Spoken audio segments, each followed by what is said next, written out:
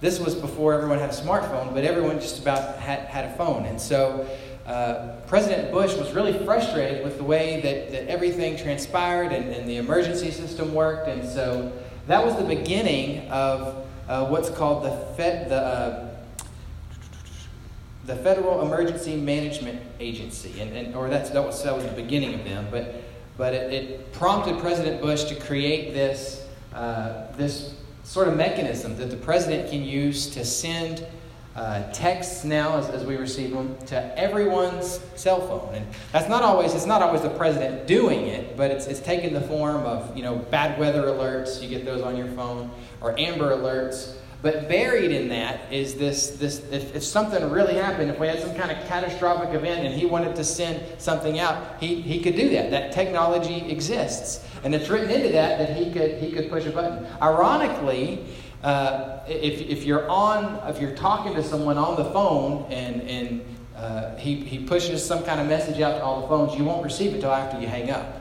So the apocalypse can wait till your phone call's over. But I even find it more interesting now that as that technology has evolved and our phones have gotten more advanced, you can actually, on your phone, you can turn off those alerts. So it doesn't matter how bad of an emergency the president deems it. If you turn off your alerts, you won't receive them. All you have to do, and I didn't know this, but all you have to do is go to your notifications and you slide down. There's a section on most phones that says government alerts. And on most of them, there's two types. There's the Amber Alerts, and then there's just general emergency alerts. But it sort of begs the question, doesn't it? Well, if it's really a big deal, if it's really an emergency, why do I want to disable those alerts on my phone? Why would you want to do that? Well, if you've ever been sitting in the sanctuary and everyone received them, you might understand why. We'd receive an Amber Alert. I remember one church service that there was an Amber Alert that went out, and it wasn't even anywhere near here. I think it was somewhere in Dallas, and you don't ever get those alerts at the same time, do you? But Michelle and I have the same phone carrier, but sometimes still those alerts come 3 to 4 minutes apart, and so someone over here would get one, and someone over here would get one, and someone over here would get one, and someone over here would get one. And even if your phone's on silent, if you haven't disabled those alerts, you still receive them. And they're loud, and they're jarring, and you look at it and you think, oh, it's an Amber Alert for Dallas, Texas. I don't live in Dallas, Texas. In fact, I'm not sure that since I've had a phone that's had those capabilities that I've received an Amber Alert for anywhere near where I live. I've received them for Dallas. I've received them as far away as Abilene. But I know I've never received one for Gatesville. I don't think I've ever received one for Waco or Temple or Killeen or any place like that that's actually close to us. And so they're loud and they're jarring. But then on the other hand, they're not always that useful, are they? And when you think of the emergency alerts that are usually bad weather alerts, when you think about all the ways that we have of watching the weather or receiving weather information, whether it's from a weather app that you use. Some of us use the local news station's weather app. You might use the Weather Channel app. You might just use Facebook, and look on the news channel's website. Or you might actually just watch the old news. Probably not, huh? Now, some of you still actually watch the news. You actually watch the weather. And so by the time those emergency alerts get to your phone, well, you already know if there's going to be a thunderstorm or if there's going to be a tornado or whatever the bad weather situation might be. And so really when it gets down to it, a large part of those alerts to us have not been that useful. They haven't been that useful to me. Well, it doesn't mean that one day the president might think of something that's useful that I need to know, but my experience has told me that hasn't happened yet. And so I've flipped the emergency messages off on my phone. I've kept the Amber Alerts on there just in case, because if it was my kid, I would want someone to get Amber Alerts. I've kept those on, but I've turned the emergency messages off on my phone. And I think that's kind of what has happened as we're going through this series in 1 Samuel. I think that was what had happened to the time that the Bible calls in the Judges. I'll read our text in a moment, but it says in verse 1 that the word of God, the word of the Lord was rare in those days. And it wasn't because God didn't have anything to say. On the contrary, it was God's people that had decided sort of to disable his alerts, disable the visions that he gave to special people. The book of Judges says over and over again that the people of God did what was right in their own eyes. And it is that period that enters into 1 Samuel where we're at. Last week we talked about how the sons of Eli the priest really fit that mold as they profaned the sacrifices. It was their job to offer sacrifices. That was their only job. And they messed that up on behalf of the people. And so if God should speak anywhere in all of Israel, it should be where they're at. It should be in the house of the Lord at Shiloh, where Samuel has been given to serve out all of his days. But in the same way that we kind of decide we don't need those warnings on our phones, the people that Samuel associated with, the priests, had sort of short-circuited God and what God was doing, or what God could have been doing in their midst. I'm going to read 1 Samuel chapter 3. And if you want to pick up with me, you can open your Bible to 1 Samuel 3. I'm going to read verses 1 to 21. And the text will be on your screen. It says, "The boy Samuel ministered before the Lord under Eli. In those days the word of the Lord was rare. There were not many visions. One night Eli, whose eyes were becoming so weak that he could barely see, was lying down in his usual place. The lamp of God had not yet gone out, and Samuel was lying down in the house of the Lord, where the ark of God was. Then the Lord called Samuel. Samuel answered, 'Here I am.' And he ran to Eli and said, 'Here I am, you called me.' But Eli said, 'I did not call. Go back and lie down.' So he went and lay down. Again the Lord called Samuel, and Samuel got up and went to Eli and said, 'Here I am, you called me.' 'My son,' Eli said, 'I did not call. Go back and lie down.' Now Samuel did not yet know the Lord. The word of the Lord had not yet been revealed to him. A third time the Lord called Samuel, and Samuel got up and went to Eli and said, 'Here I am, you called me.' Then Eli realized that the Lord was calling the boy. So Eli told Samuel, 'Go and lie down, and if he calls you, say, "Speak, Lord, for your servant is listening." So Samuel went and lay down in his place. The Lord came and stood there, calling as at other times, 'Samuel, Samuel.' Then Samuel said, 'Speak, for your servant is listening.' And the Lord said to Samuel, 'See, I am about to do something in Israel that will make the ears of everyone who hears about it tingle. At that time I will carry out against Eli everything I spoke against his family, from beginning to end. For I told him that I would judge his family forever because of the sin he knew about. His sons blasphemed God, then he failed to restrain them. Therefore I swore to the house of Eli, the guilt of Eli's house will never be atoned for by sacrifice or offering.' Samuel lay down until morning and then opened the doors of the house of the Lord. He was afraid to tell Eli the vision, but Eli called him and said, 'Samuel, my son.' Samuel answered, 'Here I am.' 'What was it he said to you?' Eli asked. 'Do not hide it from me. May God deal with you, be it ever so severely, if you hide from me anything he told you.' So Samuel told him everything, hiding nothing from him. Then Eli said, 'He is the Lord. Let him do what is good in his eyes.' The Lord was with Samuel as he grew up, and he let none of Samuel's words fall to the ground. And all of Israel from Dan to Beersheba recognized that Samuel was attested as a prophet of the Lord. The Lord continued to appear at Shiloh, and there he revealed himself to Samuel through his word." So Samuel hears from God in a most unique way. It bears the question for us, what does hearing from God involve? And I don't think most of us would decide that we don't need to hear from God in the way that we decide we might not want to hear a message on our phone. But I kind of know how it is, especially if you've gone to church for a while.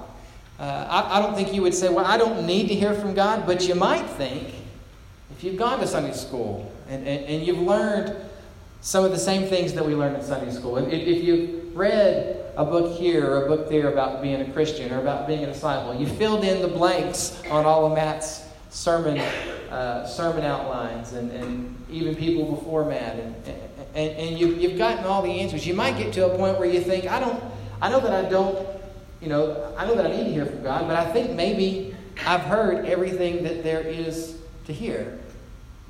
It's kind of one thing to think about Samuel, isn't it? This young boy that has this whole life ahead of him, and he's got all these things that he's wondering about, and he has this call to be a prophet. It's one thing to think about Samuel hearing from God, but it's another thing to think about someone that's just in the middle of the everyday grind, isn't it? Trying to go from one day to the next, and you've kind of made some of the big decisions in your life that Samuel made when he was a boy, and it's just put you kind of, you're kind of living that out.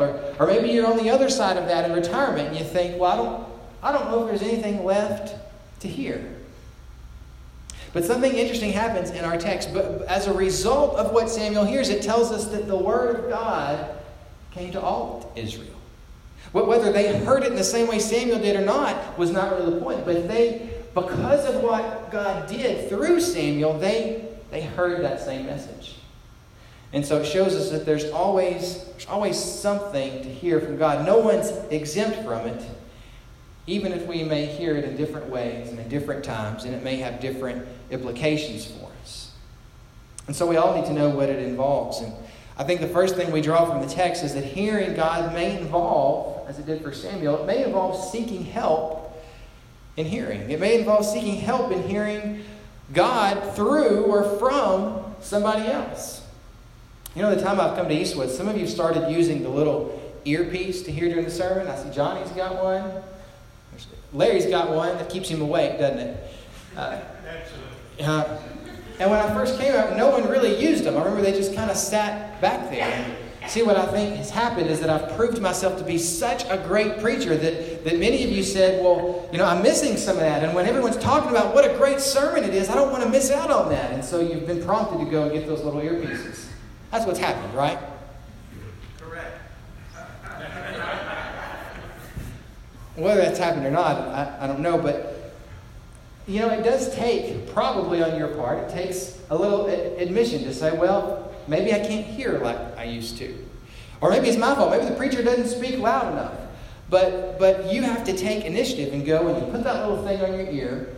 And I admit, at least by doing that, even if you don't like everything that you hear, it kind of keeps you engaged. It kind of forces you to hear what's going on. And you could just sort of sit there. You could just say, well, I'm here and it might even be easier to take a nap without that thing in my ear. But you take the initiative and you go and you get help and you put it in your ear.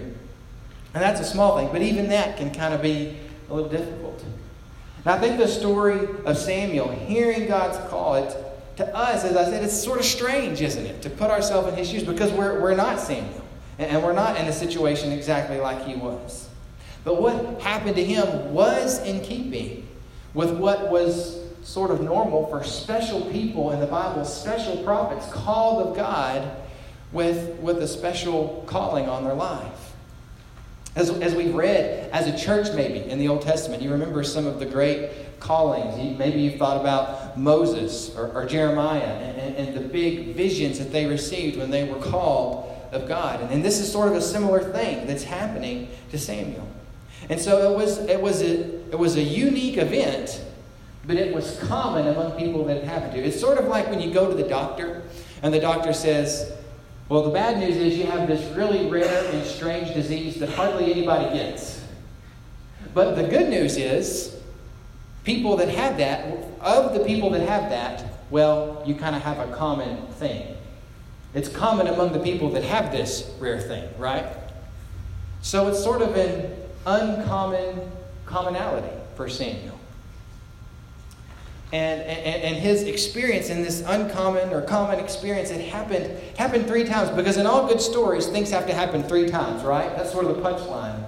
And both he and Eli are clueless at first. Eli thinks that he's just hearing things. He didn't think that there's anything. And Samuel thinks Eli is calling him. And this happens until finally Eli recognizes what's going on. And in verse 9 he says, go and lie down. It's on your screen if he calls you. And say, speak, Lord, for your servant is listening. And so Samuel went and did it. Now this is Eli's moment of redemption, isn't it? In spite of what we've read about him in previous Sundays when he really messed up and he didn't understand that Hannah was praying and he allowed his sons, as we read in this text, to just do horrible things. This is his one moment in Scripture where he gets something right. And Samuel receives help from this guy And really, he's of all the characters to help Samuel, he's the one that is probably most unlikely. Now again, in our Baptist tradition, we value what we call the priesthood of the believer. No one's going to tell me what God says. I can read it in the Bible for myself, right? And that's true. We don't need someone else to tell us to be God for us on our behalf. But to be fair, we should have someone, maybe a group, but at least someone that can sort of speak God's truth into our lives. And that we allow that permission to do so. And we receive help in that way. I remember I was a youth intern at my home church one summer. And there was a teenager there who God had told him, so he told me, God had told him that he and this other girl needed to date. God had told him that. And all you really had to do was to look at him and look at the girl and think, well, y'all don't really go together. They weren't the same kind of people. They didn't have the same personalities. They didn't enjoy doing the same things. But God had told them. And I tried to be that person that could sort of speak God's truth into his life and say, well, I'm not sure you heard him right. Especially since he didn't tell her that, I'm not sure you heard him correctly. But he didn't want to receive that. And he was just frustrated all summer because, well, he was the only person that heard God say that. I think sometimes seeking help and hearing God means being willing to hear things that we do not want to hear. And that's why we have to have someone that can say that to us. Say that in confidence and in honesty, but also in love. And if you don't have someone like that, I hope that you would seek them out. And it doesn't have to be the preacher. It doesn't have to be me. It doesn't even have to be a Sunday school teacher. But it should be someone. And I think the next step, if we can seek help in hearing God, I think the next step when we do hear God is being honest about what we've heard or what we are hearing. I'm not usually one that gives God ultimatums. I don't like doing that. I don't put out my proverbial fleece like Gideon did very often. But I did one time, and I was a teenager, and I feel like God slapped me upside the head for it. Maybe that's why I don't do it anymore. But I was dating a girl during the summer of my sophomore year in high school. The story starts out like that. It's great, huh? I was dating this girl, and she was a great person. She was a great girl. The problem was we weren't supposed to be together. We were very different. But she was the first person that I had dated that really shared my convictions about God and faith. But that was about all she shared with me. There wasn't much else. And so it was difficult for me because I liked that part of the relationship, but there wasn't much else that I liked. But I'd known, we'd been together for about a year, and I'd known that it was getting close to time, to end that relationship. And so I'm on my way to her house to pick her up. And so I make this deal with God. You ever made a deal with God? I said, God, if you want us to stay together, would you have her wear the same exact shirt that I'm wearing? And I was really playing a game with God because the shirt I was wearing was a T-shirt that we had both received at a youth event. And she wore that shirt more than any other shirt that I'd seen her wear. And so it was kind of like, I'm going to help you out a little bit, God. I'm giving you an opening. And I'm sort of playing this little game where the odds are a little bit better in my favor as if, there was nothing. And so I get to the door. I knock on the door. She comes to the door. She's not wearing the shirt. Well, fair enough. Okay, that was clear. I knew what I needed to do. And then she looks at me, and she looks at the shirt that I'm wearing, and she says, you know what? I was just wearing that shirt. And I don't know why. I decided to change. And I think God was just sort of rubbing my nose in it at that point.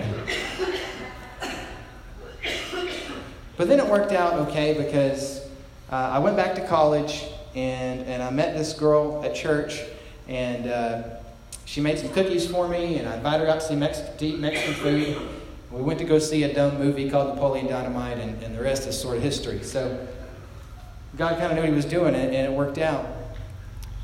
Now, Samuel's experience with God was a little less contrived. He's not trying to play a game. He's not even expecting to hear anything from God. The text tells us that, as far as he knows, he doesn't really know God, and it's talking about in that intimate way that Adam and Eve knew each other. He doesn't know God in that way. He'd never had an encounter with him. But Eli tells him to say, "Speak, Lord, for your servant is listening." And he does. And what he hears, what he's told to say, gosh, would have been the last thing that he probably would have wanted to relate to his sort of priestly mentor, his friend. But it's the reason that he's told to share this message, that God is going to unleash his judgment on Eli's family. It's not just because Eli had bad kids. Remember last week we talked about how, sometimes there's bad kids and we kind of automatically want to blame the parents. And I don't think God is looking at Eli and saying, it's your fault because you have bad kids. What he's saying is that it's your fault for not doing anything about what your kids have been doing. Right? And it's a tough word to share. It's very difficult because the penalty for profaning sacrifices in Eli's day was death. And so, that is a difficult thing for him to know. It puts him in a tough position. But Eli didn't really need God to tell him that. He knew that. And so God basically tells Samuel to tell him that you're going to bear the consequences of the sins of your son in your negligence. And I think if there's anything harder today, the takeaway of that for Christians that we have, if there's anything harder than seeking help in hearing God, I think it's being honest with one another sometimes. Especially if we believe that God is leading us or guiding us or maybe leading another person a certain way. It's difficult to share that sometimes. We joke sometimes about churches that literally fight about the color of the carpet. But I think stuff like that happens in churches when people aren't honest with one another. Whether it's about something small or whatever. But those issues really aren't the issue. It's someone's feelings that got hurt years ago about something that may not have anything to do with what's going on now. It's some instance when we took offense or personalities rubbed another the wrong way. And rather than being honest, rather than saying, I feel like God wants me to make amends, or I feel like God wants me to share this with you, instead of doing that, we be quiet, or we put on our happy face, or we ignore it, and we put on a fake smile, and then all of it sort of bubbles to the surface. And in the same way that in Eli's family, his dishonesty sowed trouble. I think churches sometimes sow trouble, and Christians sow trouble in their families for themselves when they aren't willing to be honest. Now, there's a price for honesty, isn't there? I saw a cartoon this past week of the preacher, and the preacher's preaching this message, and he has suitcases packed and boxes on one side with all the books from his office. And in the back of him, you see a window with a taxi waiting for him. It's clear that he's leaving his job. And the caption that encompasses what he's saying, he steps up to the pulpit and he says, "I'm about to preach a sermon that I've always wanted to preach." Of course, he was willing to pay the price for that. He knew he would be gone. There's a price for honesty.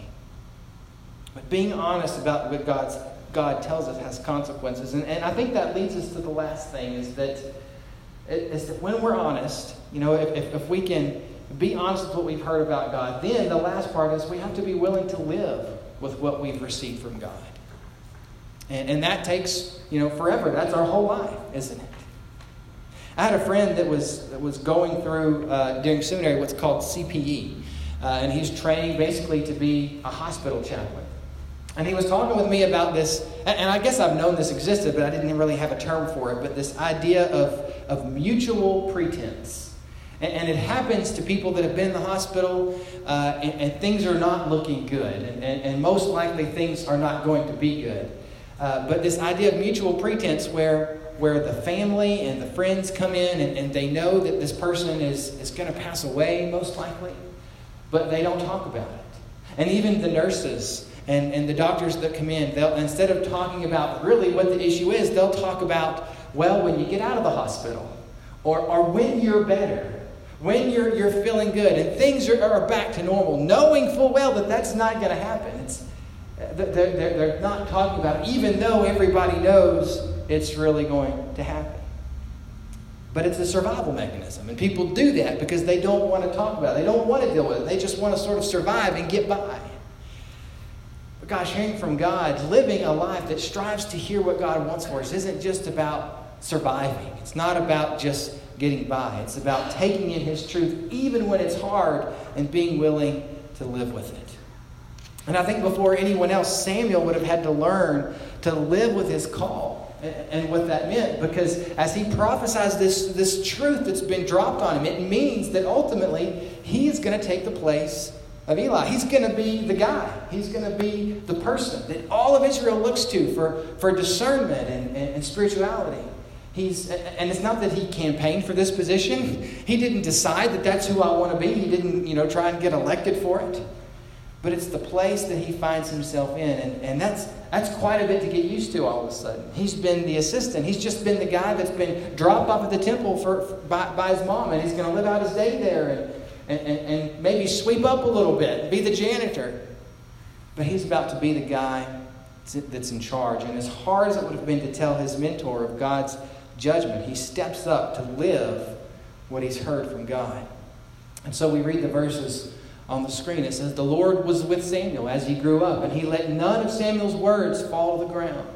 And all Israel from Dan to Beersheba recognized that Samuel was attested as a prophet to the Lord." And so not only does he have to live with what he heard from the Lord, all of Israel came to this understanding, came to this recognition that what he said was true. And if you're like me, there is a tendency as we read the story in Scripture to sort of place yourself outside of it. Because as we've said, you're not Samuel. You're not a prophet, most likely. And even though we have the Holy Spirit that lives within us, probably none of us, maybe one or two of us, but probably none of us have verbally heard God say something to us. But that doesn't mean that God doesn't communicate with you when you live in a way that Samuel's told to live. Speak, Lord, for your servant is listening. Whether that is through other people or whether that is through situations. When we seek help in hearing from God and we're honest about what we've heard, then we can live a life, even if it's hard, trying to respond as best that we can. I think that God speaks to us in all kinds of ways, and sometimes those ways are just very ordinary. I heard someone once say, kind of tongue-in-cheek, if you want to hear God speak out loud, open your Bible and start saying what you read. Start reading it out loud, and you'll literally hear God speak. And that's a little tongue-in-cheek, but I get what they're saying, is that we all want to hear this voice from God, but God has spoken to us. He's given us revelation here, and it's for us to read. And that doesn't mean God will never say anything else or never speak to us verbally, but most of the time I don't think it'll be booming down from the thundercloud. And when we get to heaven, I don't think God is going to say, "Why didn't you hear me better?" I don't think that's what God is going to ask us. What I think he might ask is, did you do your best? Did you do your best with what you did hear?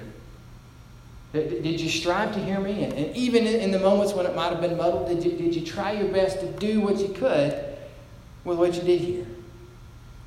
I think there's some just practical action steps we can take from the passage. And the first thing is, if you don't have someone that can speak God's word into your life, then I hope you find somebody. Someone that you trust. Someone that is wise and someone that knows Scripture. And the second thing is, if there's something that you're not being honest about with God, kind of like I was as a sophomore in college, knowing that I needed to end something. I think often we kind of know. In our hearts, especially if we're Christians, God, we know.